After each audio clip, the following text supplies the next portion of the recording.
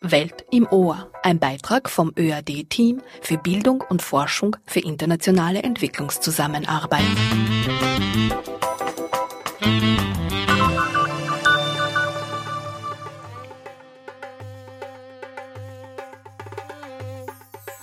Einen schönen guten Abend, liebe Hörerinnen und Hörer, live aus dem Studio im Funkhaus. Das ist die Sendereihe Welt im Ohr des Teams der Abteilung für Bildung und Forschung für internationale Entwicklungszusammenarbeit beim Österreichischen Austauschdienst. Der Österreichische Austauschdienst ist die Agentur für internationale Mobilität und Kooperation in Bildung, Wissenschaft und Forschung. Unser Thema heute ist Film als Kunst- und Kulturform, Entwicklung zwischen Eurozentrismus, Exotisierung und Engagement. Der Anlass dieser Sendung ist ganz speziell. Es sind 2 große Filmfestivals, das Mittelamerikanische Filmfestival und das This Human World, das Internationale Menschenrechtsfilmfestival. Und im Rahmen dieser 2 Filmfestivals haben wir, das Team der Abteilung für Bildung und Forschung für internationale Entwicklungszusammenarbeit, eine Kooperation, denn auch wir veranstalten Filmtage zum 5. Mal heuer zu ähnlichen Themen. Diesmal haben wir die Ehre, bei diesen 2 Filmfestivals dabei zu sein. Ich begrüße sehr herzlich meine Gäste im Studio. Hallo. Hallo. Schönen guten Abend. Hallo. Wir sind alle 3 Veranstalterinnen dieser Filmfestivals. Das ist Jamila Granditz. Sie leitet unter anderem in Co-Leitung das This Human World Film Festival. Dann habe ich noch Enrique Bedoya hier. Er leitet das Mittelamerikanische Filmfestival und Aniko Herbst. Sie ist Programmkoordinatorin beim Mittelamerikanischen Filmfestival. Schön, dass ihr da seid und dass ihr Zeit gefunden habt. Wir wollen heute diskutieren. Wir wollen uns anschauen, welche Filme hier gespielt werden. Und zwar vor allem diese Filme, mit denen wir die Kooperation haben. Das sind 2 Filmabende, 2 Abende am 5. Dezember und am 8. Dezember. Zu den Filmen kommen wir ein bisschen später. Wir wollen uns anschauen, welche Forschungsergebnisse es hier gibt, denn bei diesen Filmabenden wird nicht nur Film geschaut, sondern es werden auch Diskussionen stattfinden. Wir, also die Abteilung des Teams für Bildung und Forschung für internationale Entwicklungszusammenarbeit, haben Gäste geladen, Forscherinnen aus Österreich, die aber international tätig sind, die an diesen beiden Abenden auch als Diskutanten und Diskutantinnen Rede und Antwort stehen und Forschungsergebnisse einer breiten Öffentlichkeit zugänglich machen. Das ist auch das Ziel unserer Filmtage, die wir bisher veranstaltet haben und eben heuer in Kooperation mit euch. Und nicht zuletzt wollen wir darüber reden, wie es der Titel der Sendung schon sagt, ob Kultur bzw. Kunst und Film in diesem Fall als Kunst- und Kulturform Entwicklung befördern kann oder nicht. Zunächst aber würde ich euch bitten, euch ganz kurz vorzustellen. Mein Name ist Aniko Herbst. Ich selbst bin eigentlich Landschaftsarchitektin und auch als solche tätig. Und dieses Filmfestival organisiere ich quasi nebenher, aus Lust und Freude sozusagen. Mein Name ist Enrique Bedoya. Ich komme ursprünglich aus Guatemala und lebe in Österreich seit 20 Jahren hier.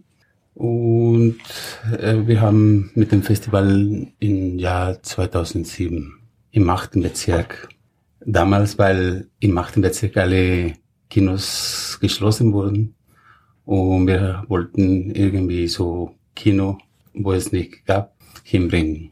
Mein Name ist Jamila Granditz. Ich habe im März diesen Jahres gemeinsam mit Julia Sternthal die Leitung von This Human World übernommen. Das Festival geht, wie vorhin schon erwähnt, in diesem Jahr in seine 9. Ausgabe und widmet sich im breitesten Sinne Menschenrechten und gesellschaftspolitischen Themen. Und meine Aufgaben waren die Teamleitung, die Programmleitung und die Koordination von Infrastruktur und Abläufen und das Ganze gemeinsam eben mit Julia Sternthal, meiner Co-Direktorin. Und du kommst auch aus der Film- und Kunst, genau, ich komme beziehungsweise Politik. Ja, Ecke. ich komme aus der Theater-, Film- und Medienwissenschaft, habe ursprünglich mal Politikwissenschaften und Jus gemacht, ganz viel am Film selbst gearbeitet und in der Aufgabe fusionieren sich gerade ganz viele Dinge, mit denen ich mich in den letzten vielen Jahren beschäftigt habe. Das ist ganz schön. Ja. Ich möchte mich auch noch kurz vorstellen. Mein Name ist Meyada Hadaya. Das ist Welt im Ohr. Die Sendung ist heute live aus dem Funkhaus. Ich habe etwas vorbereitet zum Thema Kultur und Entwicklung. Eine internationale Organisation, die UNESCO, die hat auch eine Konvention und diese gilt als völkerrechtliche Basis, um die Vielfalt in den Bereichen Kunst, Kultur, Medien zu fördern und Minderheiten und Nischenprogramme vor dem Zugriff einer rein wirtschaftlichen Verwertungslogik zu schützen. Seit 1945 gibt es die, gegründet aus den Erfahrungen des Zweiten Weltkriegs. Und es gab letztes Jahr eben zum Jubiläum von 10 Jahren UNESCO einen Bericht, der heißt Reshaping Cultural Policies. Und daraus habe ich mir 3 Ergebnisse herausgepickt und würde euch ganz kurz bitten, dazu was zu sagen, ganz spontan aus euren Erfahrungen, aus eurem Leben, privat, politisch, filmerisch. Und zwar die erste ist, erstes Erkenntnis oder Ergebnis aus diesem Bericht war, die Mehrheit der zu entwickelnden Länder spielt eine nach wie vor marginale Rolle im Export von kulturellen Gütern. Eure Filme oder die Filme, die in den beiden Filmfestivals präsentiert werden, spielen auch oder kommen auch oder haben zum Thema diese Länder, unter anderem eben mittelamerikanischer Raum und auch afrikanischer Raum. Ist Kunst und Kultur eine Ware? Wie würdet ihr das beurteilen, sehen? Es bedarf natürlich schon auch Mittel, um solche Sachen umzusetzen und auch Zeit und Engagement, freie Möglichkeiten, das zu tun. Und in Ländern, wo das Brot eher zählt als andere Dinge, da ist natürlich das ein bisschen schwieriger. Und da ist natürlich auch die Connection und diese ganzen Verbindungen sind ja auch noch nicht so aufgebaut, wie es in anderen Ländern schon ausgebaut ist, diese ganzen Sachen. Und deshalb sind wir ja auch quasi da oder vor Ort auch, damit wir solche Sachen ein bisschen fördern und auch ein bisschen kundtun, dass dort auch eine interessante Szene vorhanden ist und die es lohnenswert ist, auch wirklich auf der großen Leinwand zu genießen. Also in dem Fall eben jetzt Film als Kultur. Und vor Ort heißt, ihr seid in den Ländern Mittelamerikas unterwegs oder wie kann man sich das vorstellen? Nein, das heißt, wir sind versucht, wirklich Produktionen zu zeigen, die aktuell sind und aus dieser Region kommt, im Speziellen jetzt Mittelamerika. Also ganz kleine Länder wie Honduras oder El Salvador oder so. Dass solche Länder eben auch Produktionen haben, die sehr interessant sind, sowohl im Dokumentarfilmbereich als auch im Spielfilmbereich. Jamila, wie siehst du das? Ist Kunst und Kultur, in dem Fall Film, eine Ware? Ich würde sagen, natürlich hat das Ganze immer einen ökonomischen Aspekt, weil, wie schon richtig erwähnt wurde, einfach immer auch es einer gewissen Finanzierung und einer Ermöglichung der Infrastruktur bedarf.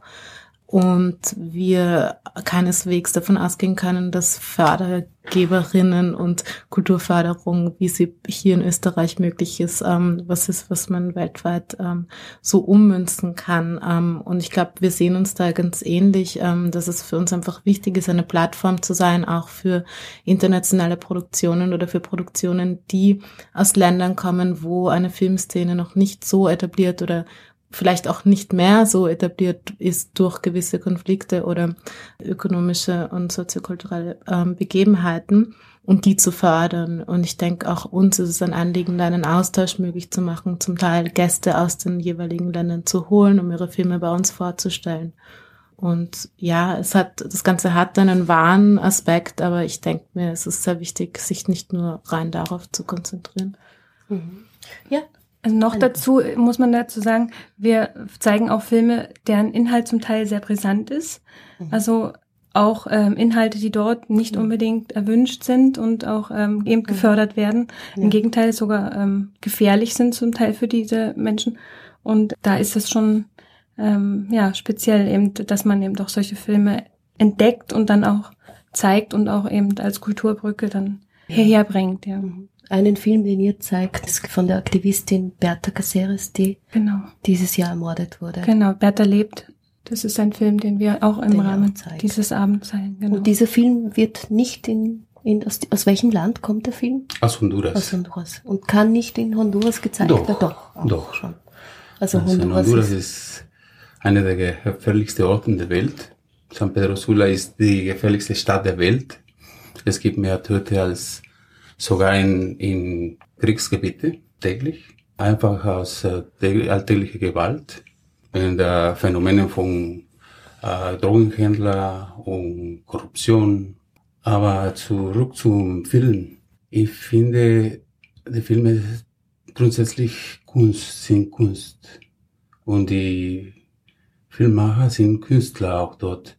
Aber die Realität prägt so hart, dass was sie zeigen, ist für uns auch sehr wichtig hier, zum Beispiel in der Realität, wo wir leben, wo es alles gibt, wo es alles wirklich Menschenrecht ist, nicht mehr so eine große Frage.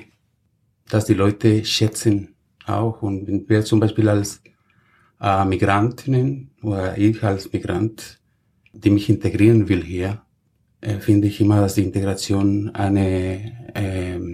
so eine Straße ist in beide Richtungen, wo du auch was beibringen kannst. Und Integration ist, dass die lokale Menschen auch finden etwas in die Leute, die kommen, die was bringen wollen und sehr viel zu geben haben auch. Das habt ihr auch als Mission Statement sozusagen auf eurer Homepage, habe ich gelesen. Integration geschieht im signifikanten Wege durch den Austausch von Kunst und Kultur. Dazu würde ich ein bisschen später kommen. Das ist für mich so aus dem Titel unserer Sendung eine Frage der Exotisierung. Und jetzt nochmal zurück zum UNESCO-Bericht. In diesem Bericht steht auch, dass die Künstlerinnen und Künstler aus Afrika, Asien, Lateinamerika etc. ganz schwierig reisen können. Habt ihr Erfahrungen damit gemacht jetzt auch? Es sind natürlich ganz andere Grundvoraussetzungen, wenn du als österreichische Filmemacherin, österreichischer Filmemacher deinen Film und sei es in Kapstadt oder Dakar zu präsentieren, musst du zwar ein Visum ansuchen, aber du hast dort auch die lokale Infrastruktur einer österreichischen Botschaft, die dir in der Abwicklung deiner Reise einfach wahnsinnig unterstützend beihelfen wird. Und es ist jetzt zum Beispiel der Fall, wo wir versuchen, einen Filmemacher aus Ägypten zu bringen und einzuladen. Ein unglaublicher Aufwand, ihm dieses Visum zu genehmigen zu lassen. Und es handelt sich um ein Schengen-Visum und es handelt sich um einen etablierten Regisseur, der viel reist, und es werden einem wahnsinnig viele Steine in den Weg gelegt. Und natürlich ist es auch so, dass die Leute viel weniger eingeladen werden, viel weniger die Möglichkeit haben, selbst diese Reisen zu finanzieren und zu ermöglichen. Und es ist der Versuch da, im Rahmen des Möglichen auch von uns da einen Beitrag zu leisten, aber dieses Ungleichgewicht ist vorhanden und muss thematisiert werden und ist eigentlich unglaublich. Ja. Habt ihr auch Erfahrungen gemacht dieser Art mit Mobilität von kunstschaffenden Künstlerinnen? Ja, mehr oder weniger. Es war in Mittelamerika eine lange Zeit, wo es Zivilkrieg gegeben hat. Und seit ungefähr 15 Jahre, 20 Jahre sind alle Konflikte, haben Frieden unterzeichnet zwischen den Parteien, von denen Konflikt waren, Guerilla und Regierungen. Und seitdem gibt es selektive Gewalt oder selektive Exekutierungen oder so. In dem Fall von den Filmemachern haben wir nicht erfahren so etwas, aber in andere Kulturbereich, zum Beispiel beim Dichter, Journalisten. Dass sie mit dem Einsatz für Kunst und Kultur mit ihrem Leben bezahlen, sozusagen, wie eben auch die Aktivistin Berta Cáceres. Letztes und drittes Ergebnis aus diesem UNESCO-Bericht, da geht es um Geschlechterunterschiede und eben um den Zugang zu Kunst- und Kulturschaffen für Frauen Habt ihr da Erfahrungen, Informationen, ob das sehr asymmetrisch ist oder inwiefern ungleich ist? Gibt es weit Männer, die mehr Kunst und Kultur machen oder schaffen? Wir hatten schon sehr außergewöhnliche Produktionen von Frauen, wenn ich letztes Jahr an unseren Eröffnungsfilm denke, der extrem gut angenommen worden ist aus Costa Rica. Also vielleicht ist das auch eine Kontinentengeschichte in dem Falle. Ich glaube, in Mittelamerika ist die Gleichberechtigung wahrscheinlich noch nicht so fortgeschritten, wie es jetzt in Europa der Fall ist. Aber ich denke, dort können auch Frauen dort studieren und auch entsprechende Berufe ausführen und werden wahrscheinlich nicht so stark, sage ich mal, kontrolliert oder beziehungsweise eingeschränkt, wie es in anderen Kontinenten ist. Wenn man Richtung Asien geht, ist das sicherlich, sieht das die Sache, oder Afrika sieht die Sache sicherlich anders aus. Aber wir haben schon ganz tolle Produktionen. Eigentlich hält sich das bei uns auch die Waage. Es gibt immer wieder tolle Produktionen, auch die von Frauen gemacht sind. Mhm. Natürlich die Ungleichheit ist, wie überall in der Welt, Männer sind die irgendwie alles meistens herrschen in alle Bereiche. Aber es gibt schon, und außerdem die Eliten. Die Eliten haben immer die Möglichkeit und meistens die Leute, die auf die Idee kommen, einen Film zu produzieren, sind Leute, die irgendwie nicht von der Elite, direkt von den Reichsten kommen, aber schon Leute, die Ressourcen irgendwie schon haben, die studiert haben oder die Möglichkeiten einfach haben. Also hier auch Kunst und Kultur als privilegierter Ort. Auf jeden Fall. Für Intellektuelle. Siehst du das auch so, Jamila? Ich glaube, was diese Gleichberechtigungsfrage angeht, ist es ganz schwierig, pauschale Aussagen zu treffen. Ja, also wir haben einen Film aus China von einer chinesischen Regisseurin, wir haben einen Film aus dem Senegal von einer senegalesischen Regisseurin und das sind exemplarische Beispiele, aber ich glaube nicht, dass es möglich ist, Kontinente oder ganze Regionen zu pauschalisieren. Ja. Wobei es natürlich ganz klar Länder gibt oder auch Produktionsländer gibt, wo sich die Waage überhaupt nicht gehalten wird. Mhm. Ich finde es da immer wichtig, einfach auszudifferenzieren. Wobei es eben schwierig ist, sehr konkrete Aussagen zu treffen, weil man da, glaube ich, wirklich Erhebungen hernehmen müsste. Aber dass es ein Ungleichgewicht gibt, wie du richtig sagst, ist natürlich nach wie vor ein Fakt. Und auch, dass es ein gewisser privilegierter Zugang ist, den viele Kunst- und Kulturschaffende schon von früh an haben oder privilegierter als oft andere Teile der Gesellschaft. Das würde ich auch so bestätigen. Wobei auch da, glaube ich, gibt es durchaus Ausnahmefälle, wo Leute irgendwie zufällig über die Möglichkeit gestolpert sind, Produktionen möglich zu machen und sei es eine Kamera zu bekommen oder zu finden, etc. etc. Das ist sicher eine wichtige Frage und das ist vielleicht auch eine Frage, die man weitergehend stellen könnte, wie man dieses Gefälle auch ein bisschen durchbrechen kann oder wo man sich verortet. Nicht nur wir als Filmfestival sind Leute, die in der Verwertung sind, sondern auch in der Frage nach Entwicklungszusammenarbeit und so. Ich bedanke mich für eure Statements zu den Ergebnissen aus dem UNESCO-Weltbericht Reshaping Cultural Policies, der letztes Jahr erschienen ist, im Rahmen des 10-jährigen Jubiläums der UNESCO. Ich möchte an dieser Stelle allerdings auch erwähnen, dass die UNESCO selber nicht unkritisch hinterfragt werden soll als internationale Organisation, die Kunst und Kultur beziehungsweise Entwicklung auch in einer eigenen Form darstellt, auch dazu Vorgaben macht. Dieser Stelle können wir jetzt leider nicht näher darauf eingehen, aber es gibt auch sehr viel Kritik zur UNESCO und auch hier, die UNESCO ist internationale Organisation und welche Player, welche Interessen dahinter stehen, auch welche politischen Interessen dahinter stehen. Aus der Präambel der Verfassung der UNESCO, die eben, wie gesagt, 1945 entstanden ist, aus den Erfahrungen des Zweiten Weltkrieges, heißt es, da Kriege im Geist der Menschen entstehen, muss auch Frieden im Geist der Menschen verankert werden.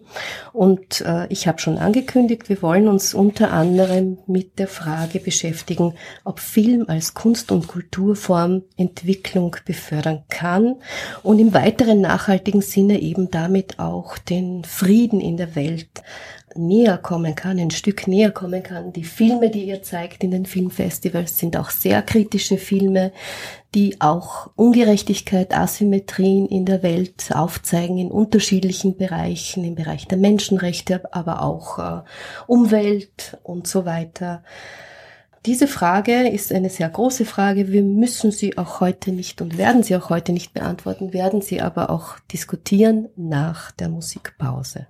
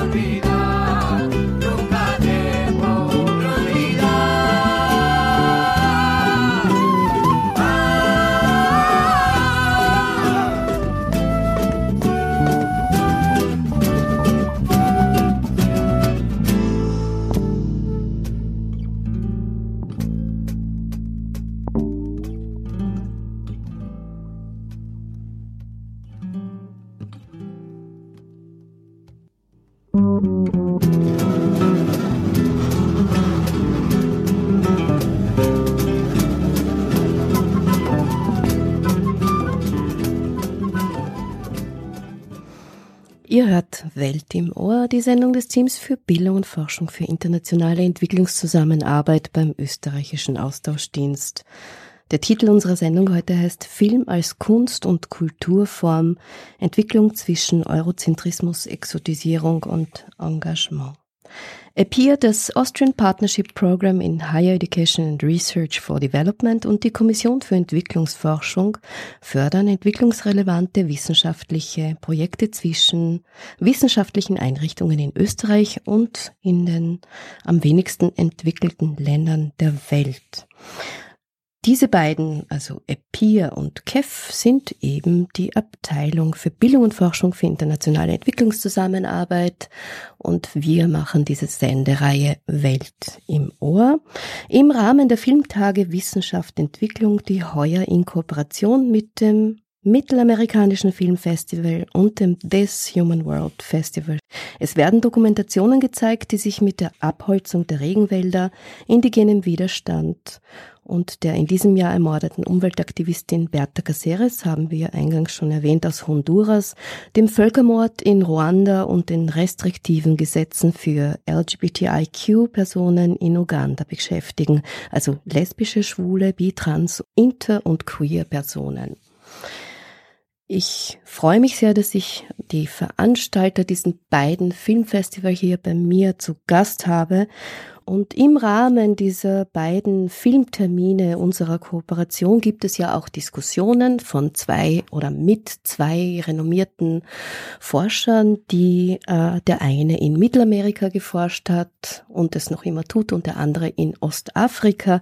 Ich habe von den beiden auch ganz kurze Interviews mitgebracht, die ich euch ganz zum Schluss präsentieren will, damit ihr hören könnt oder Sie hören können, welche Ergebnisse diese beiden, es gibt auch eine Frau, eine Forscherin am zweiten Filmabend beim This Human World, welche Ergebnisse sie aus diesen Ländern, aus ihrer Forschung mitgebracht haben. EPIR und KEF fördern Forschungskooperationen zwischen Österreich und den Less and Least Developed Countries. Zurück zur großen Frage, ob Film als Kunst- und Kulturform Entwicklung befördern kann. Wir haben schon gesprochen über das Mittelamerikanische Filmfestival und eingangs euer Mission Statement oder Statement, dass eben Integration geschieht im signifikanten Weg durch den Austausch von Kunst und Kultur. Kann man sagen, dass Film in diesem Fall als Kunst- und Kulturform Entwicklung befördert? Ich glaube schon. Ich glaube schon in eine sehr geringe Maße vielleicht. Man kann eine Gesellschaft sensibilisieren mit den Filmen. Das ist eine von unseren Zielen zum Beispiel. Aber die Entwicklung selbst ist eher eine Frage von politischer Wille und nicht von Kunst oder von der Kultur. Die Kultur ist ja von der Macht her meistens marginalisiert oder leidet darunter. Und dann würde ich nicht sagen, das befördert wirklich Entwicklung, aber es versucht es. Also was wir mit dem Festival auch versuchen, ist auch Menschen zusammenzubringen und einen Austausch zu fördern.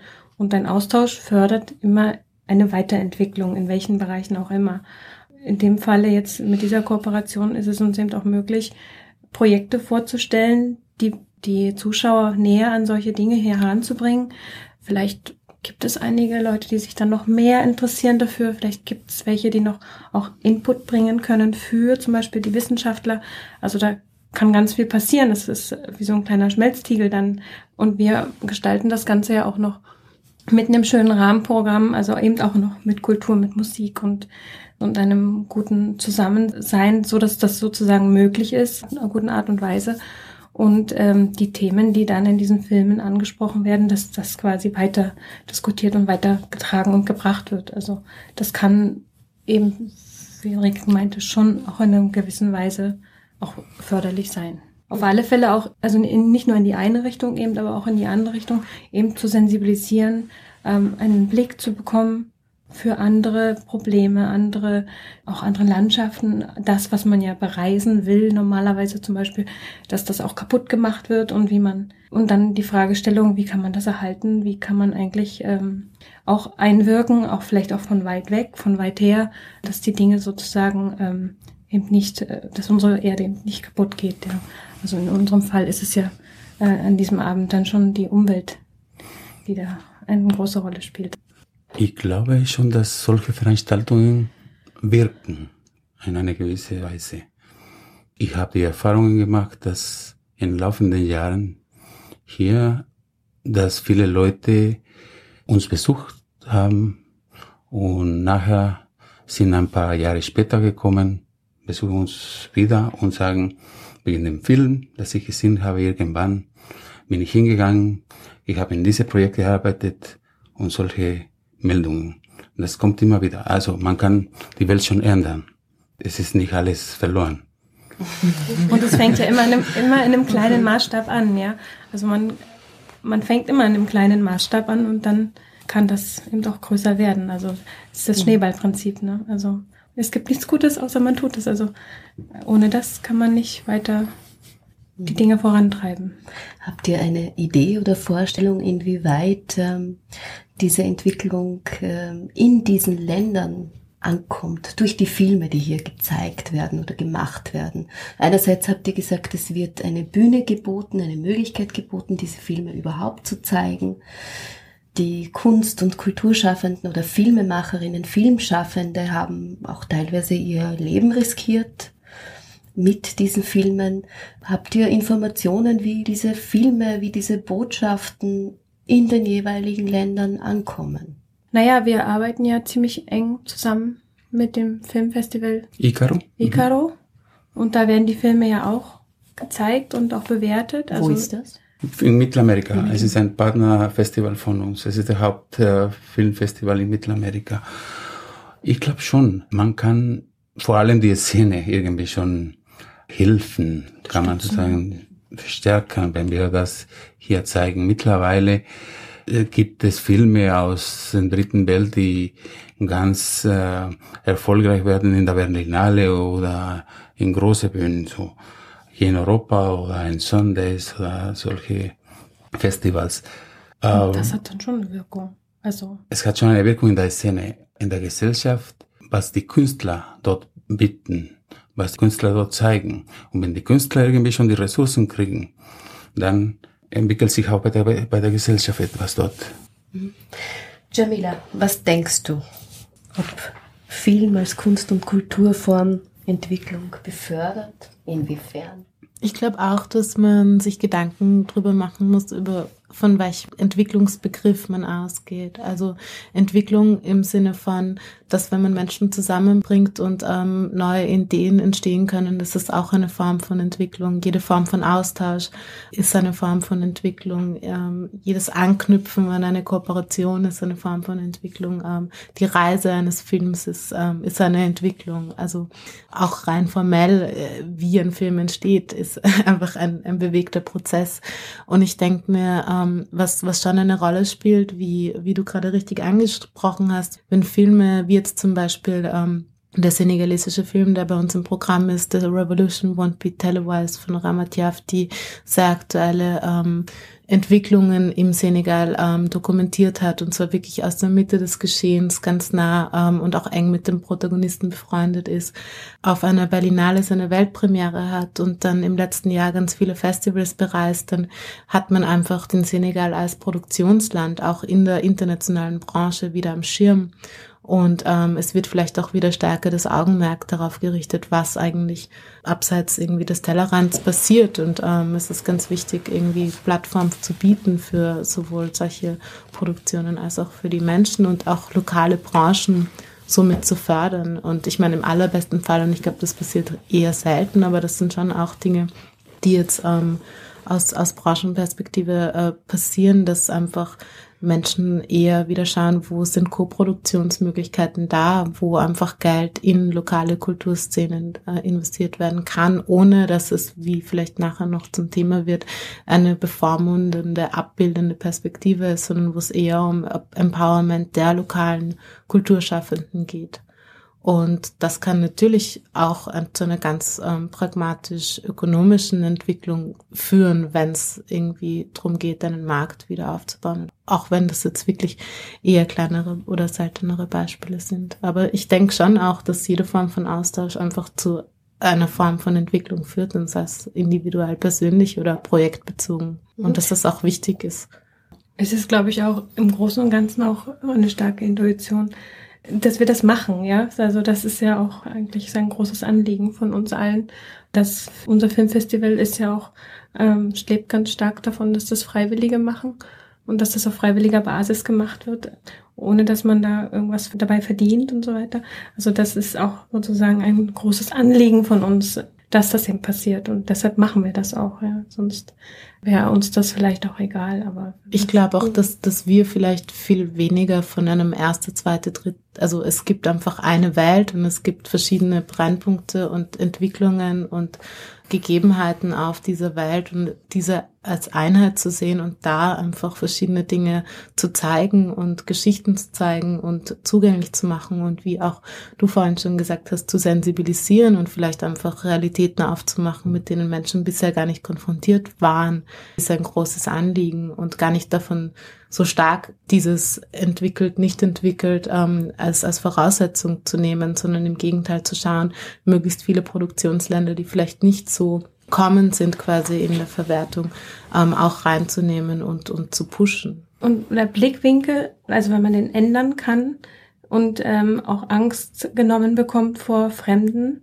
und ein bisschen vertrauter wird mit dem Fremden, egal aus welcher Gegend man, also dass es dann kommt, das gibt ja ein Reichtum und macht eben nicht mehr so nervös und so ängstlich vor dem Fremden, wenn eben auch Veränderungen im eigenen Land passieren und Menschen kommen, die jetzt nicht aus unserem Kulturkreis sind. Also ich glaube, auch da wird ein Beitrag geleistet. Also da würde mir jetzt zum Beispiel eben Exotismus dazu einfallen. Das ist ja die schöne Seite der Kultur.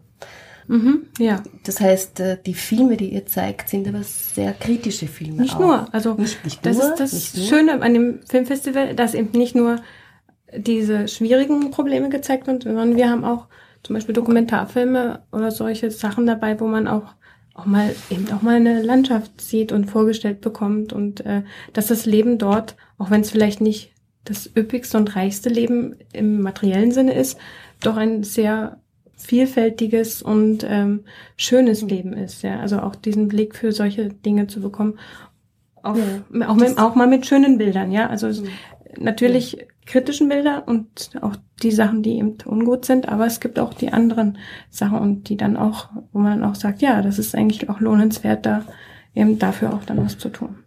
Und die Frage Entwicklung wieder, was wirklich Entwicklung bedeutet für diese geografische Region oder für diese andere. Was wir so im Westen als Entwicklung verstehen, ist ganz was anderes woanders.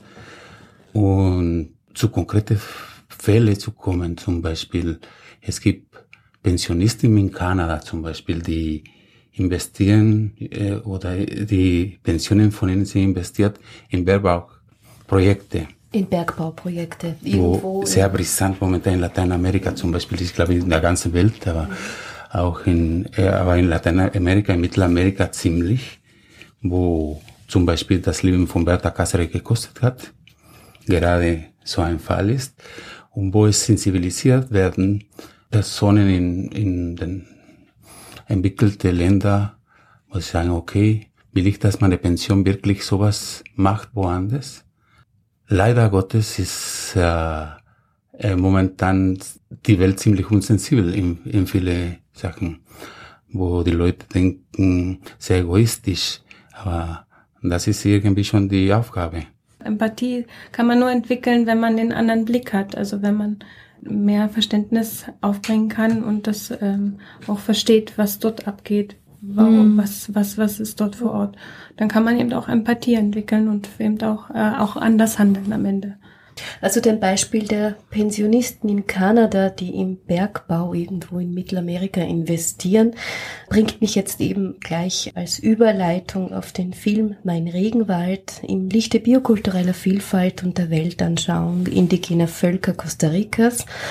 Anschließend gibt es die Diskussion mit, wie ich schon eingangs erwähnt habe, Dr. Georg Grünberg von der Universität Wien. Er ist Lateinamerika-Forscher und Träger des Hauptpreises für Entwicklungsforschung 2015. Er wurde ausgezeichnet für sein Lebenswerk in der Forschung mit und über Lateinamerikas indigene Völker.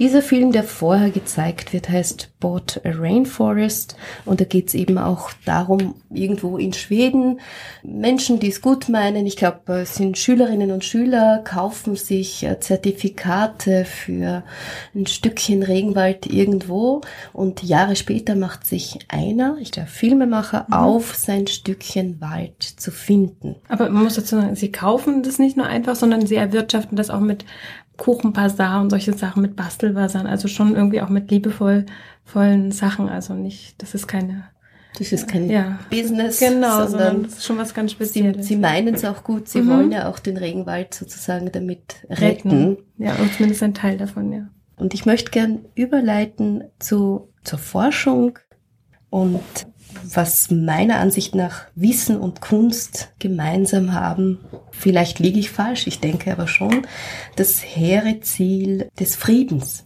beziehungsweise auch des besseren Lebens, bessere Möglichkeiten für Menschen zu schaffen durch Kunst und Wissenschaft. Und Dr. Georg Grünberg, ich hatte schon das Vergnügen, ihn mehrmals zu interviewen, ist einer, der eben über 30 Jahre lang mit der indigenen Bevölkerung geforscht und zusammengearbeitet hat.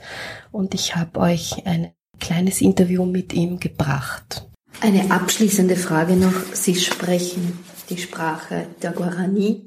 Darf ich Sie bitten, ein paar Worte auf Guarani zu sagen? Vielleicht gibt es eine Weisheit, die Sie kennen, die ich weiß nicht, wir uns... Für Weisheit der Guarani bin ich nicht zuständig. Anye enquavoi avanye emeha koanga abua koape oikwa hangwa maepa oiko koape vienape aisha kwa hangwa maepa onye mongeta se koanga ape bairipe. Also ich habe das jetzt aus dem Stegreif versucht zu sagen. Ich freue mich, dass ich hier bin, weil ich gerne hören und erkennen will, was die Leute hier in Wien sich über die Welt vorstellen. Das ist etwas, das sehr typisch ist für die Guarani, aus folgendem Grund. Man kann, und das wissen ja viele unserer Kollegen und Kolleginnen, die mit Gesellschaften zu tun haben, die illiterat sind, die nicht lesen und schreiben lernen, wo es nicht ein Kultur- oder gar Bildungsmangel ist, wenn man nicht lesen und schreiben kann, dass die über eine außerordentliche Reflexionsfähigkeit verfügen, weil sie immer alles Wissen parat haben. Die müssen nicht im Notizbuch nachschauen, wie ich zum Beispiel. Und da kann man wunderbar Gespräche über alle möglichen Wissensgebiete ad hoc führen, weil die Guarani hoch interessiert sind am Zusammenhang der Welt, wie die Welt funktioniert, was sie bedeutet und was andere darüber wissen, was sie vielleicht nicht wissen. Das ist aus der Welt im Ohr-Sendung Wissen und Forschen für nachhaltige Entwicklung. Ein kurzes Statement von Dr. Georg Grünberg. Die Sendung wurde gespielt am 20.11.2015, also vor fast genau einem Jahr. Und es ist eben sehr schön herauszuhören, all diese Themen, über die wir hier gesprochen haben, auch Entwicklung und wie andere Völker, vor allem hier die indigenen Völker, weil es auch um Mittelamerika geht, Entwicklung sehen bzw. Wissen sehen und Wissen verstehen. Da kann man auch einiges daraus lernen und das ist die Veranstaltung am Montag, dem 5. Dezember 2016 mit dem Eingangsfilm Bought a Rainforest beim Mittelamerikanischen Filmfestival, das vom 1. bis 9. Dezember geht. Das findet im Metro-Kinokulturhaus im 1. Bezirk in der Johannesgasse statt und anschließend gibt es die Diskussion mit Georg Grünberg. Ich habe die Ehre, diese zu moderieren. Mein Regenwald im Lichte biokultureller Vielfalt und der Weltanschauung indigener Völker Costa Ricas. Gedanken und Diskussion zu einem Projekt der Kommission für Entwicklungsforschung. Ich habe auch ein kurzes Interview mit Dr. Helmut Spitzer mitgebracht. Das war die Sendung Marsch für soziale Gerechtigkeit in Ostafrika. Er ist Professor für soziale Arbeit an der FH Kärnten. Das hören wir jetzt. Der Koordinator eines EPI-Projektes über soziale Arbeit und deren Bedeutung für die Armutsbekämpfung in Ostafrika, Helmut Spitzer, hat im Rahmen des Projekts mit seinem Team die internationale Konferenz der sozialen Arbeit in Kampala, der Hauptstadt Ugandas, mitorganisiert. Ein Ziel des Projekts war die professionelle Verankerung der sozialen Arbeit an afrikanischen Universitäten. In zahlreichen Konferenzbeiträgen wurde sowohl über die theoretischen Aspekte als auch deren praktische Umsetzung in unterschiedlichen sozialen und kulturellen Kontexten gesprochen. Die Projektmitarbeiterin Sabrina Riedl machte ebenfalls auf die Bedeutung der sozialen Arbeit, auch als Mittel einer effizienten Entwicklungszusammenarbeit aufmerksam, sowie die enge Verbindung zwischen Sozialarbeit und Menschenrechten. In Uganda, wir bewegen uns in einer nicht sehr ausgereiften Demokratie, ich würde sagen in einer Semidiktatur, und sich da auf die Straße zu begeben und für soziale Gerechtigkeit die Stimme zu erheben, vor allem in Anbetracht dessen, dass gerade das Anti-Homosexuellen-Gesetz wenige Wochen zuvor verabschiedet worden ist, hat schon auch Zündstoff in sich. Von daher war es einfach auch klug, im Vorfeld mit der Polizei hier zu kooperieren. Unser Forschungsprojekt bereichert und befruchtet die Sozialarbeitspraxis. Und zwar eben durch diese breite Aufstellung in Richtung Lehrplanentwicklung, in Richtung Profession der Berufsvereinigungen von Sozialarbeiterinnen, eben in der Weise, dass sie auch verstärkt in sozialpolitische Entscheidungsprozesse mit einbezogen werden sollten, ihr Mandat mehr an Gewicht gewinnt. Also die Forschung, die Theorie befruchtet die Praxis und das eine geht ohne das andere nicht. Zuerst würde ich vielleicht ganz kurz was ergänzen wollen, was die Frau Riedl gemeint hat, nämlich so eine historische Perspektive, weil sich ja die Strukturen von sozialer Arbeit in Afrika doch fundamental unterscheiden. Europa hat sich ja soziale Arbeit herausgebildet als Antwort auf die negativen Begleiterscheinungen der Modernisierung, der Urbanisierung, während in Afrika Social Work quasi ein Kind der sozialen Kolonialplanung ist. Es gibt einen einflussreichen Sozialwissenschaftler, den James Mitchley, der spricht auch von diesem Prozess des professionellen Imperialismus, dass quasi die westlichen Theorien von sozialer Arbeit und Wohlstaatsmodellen exportiert worden sind in die Länder des Südens und dann quasi kritiklose den Kontexten übergestülpt worden sind. Sprich eigentlich, dass die Theorien und Konzepte, die dort zur Anwendung gekommen sind, sich eigentlich völlig unbrauchbar erwiesen haben, vor dem Hintergrund der sozialen Probleme einerseits und andererseits im Hinblick auf die kulturellen Kontexte. Und von daher war es das Ziel unseres Projekts, genau da anzuknüpfen, nämlich an diese Diskussion der sogenannten Indigenisierung.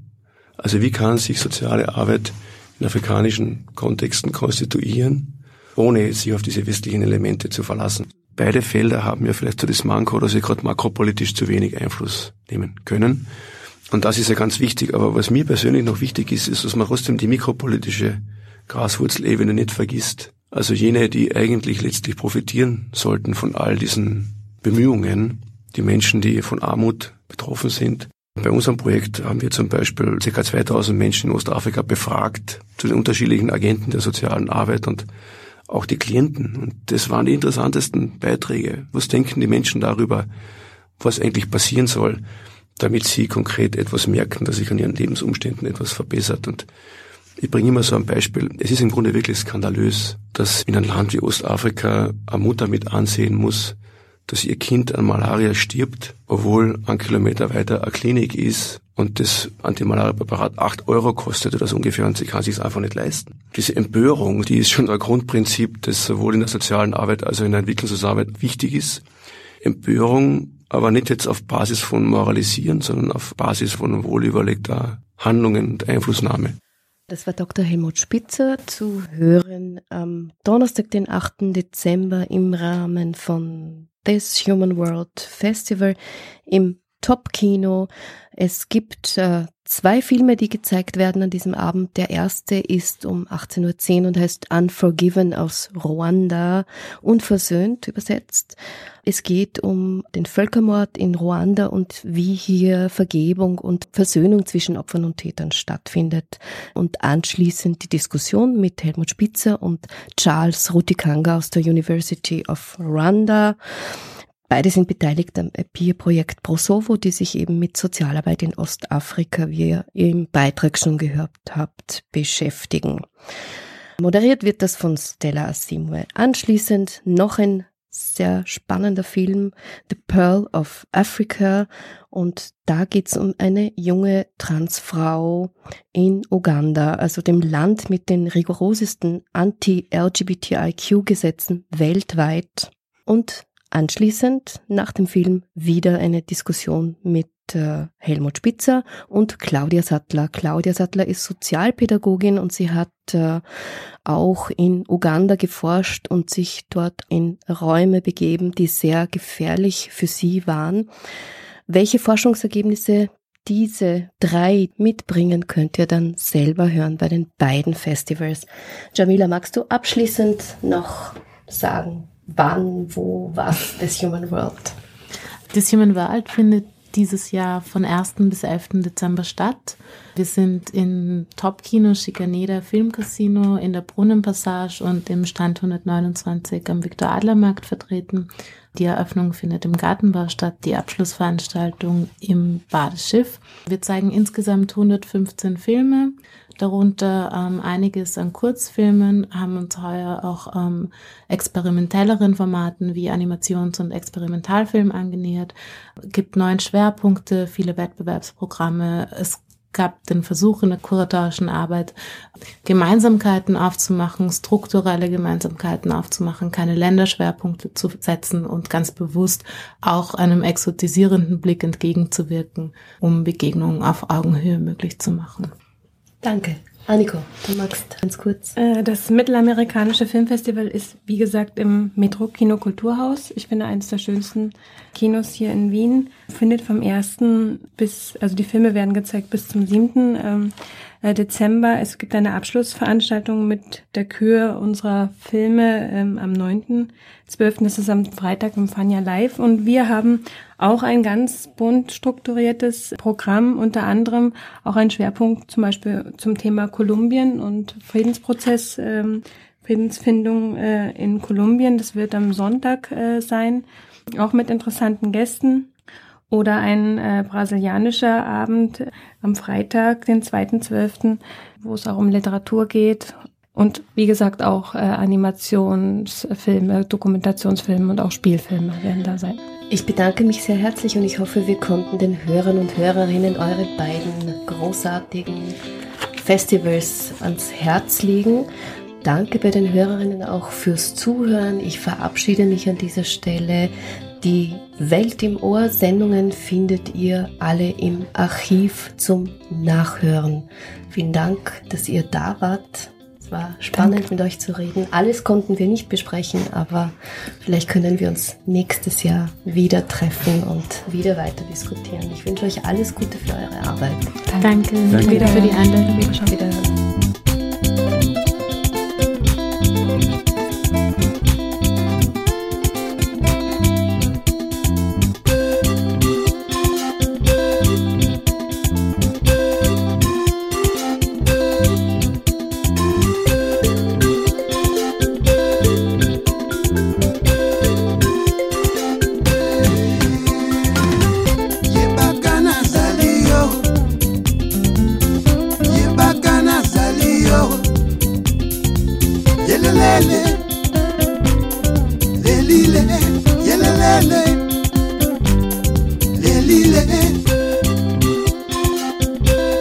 Salamakasi.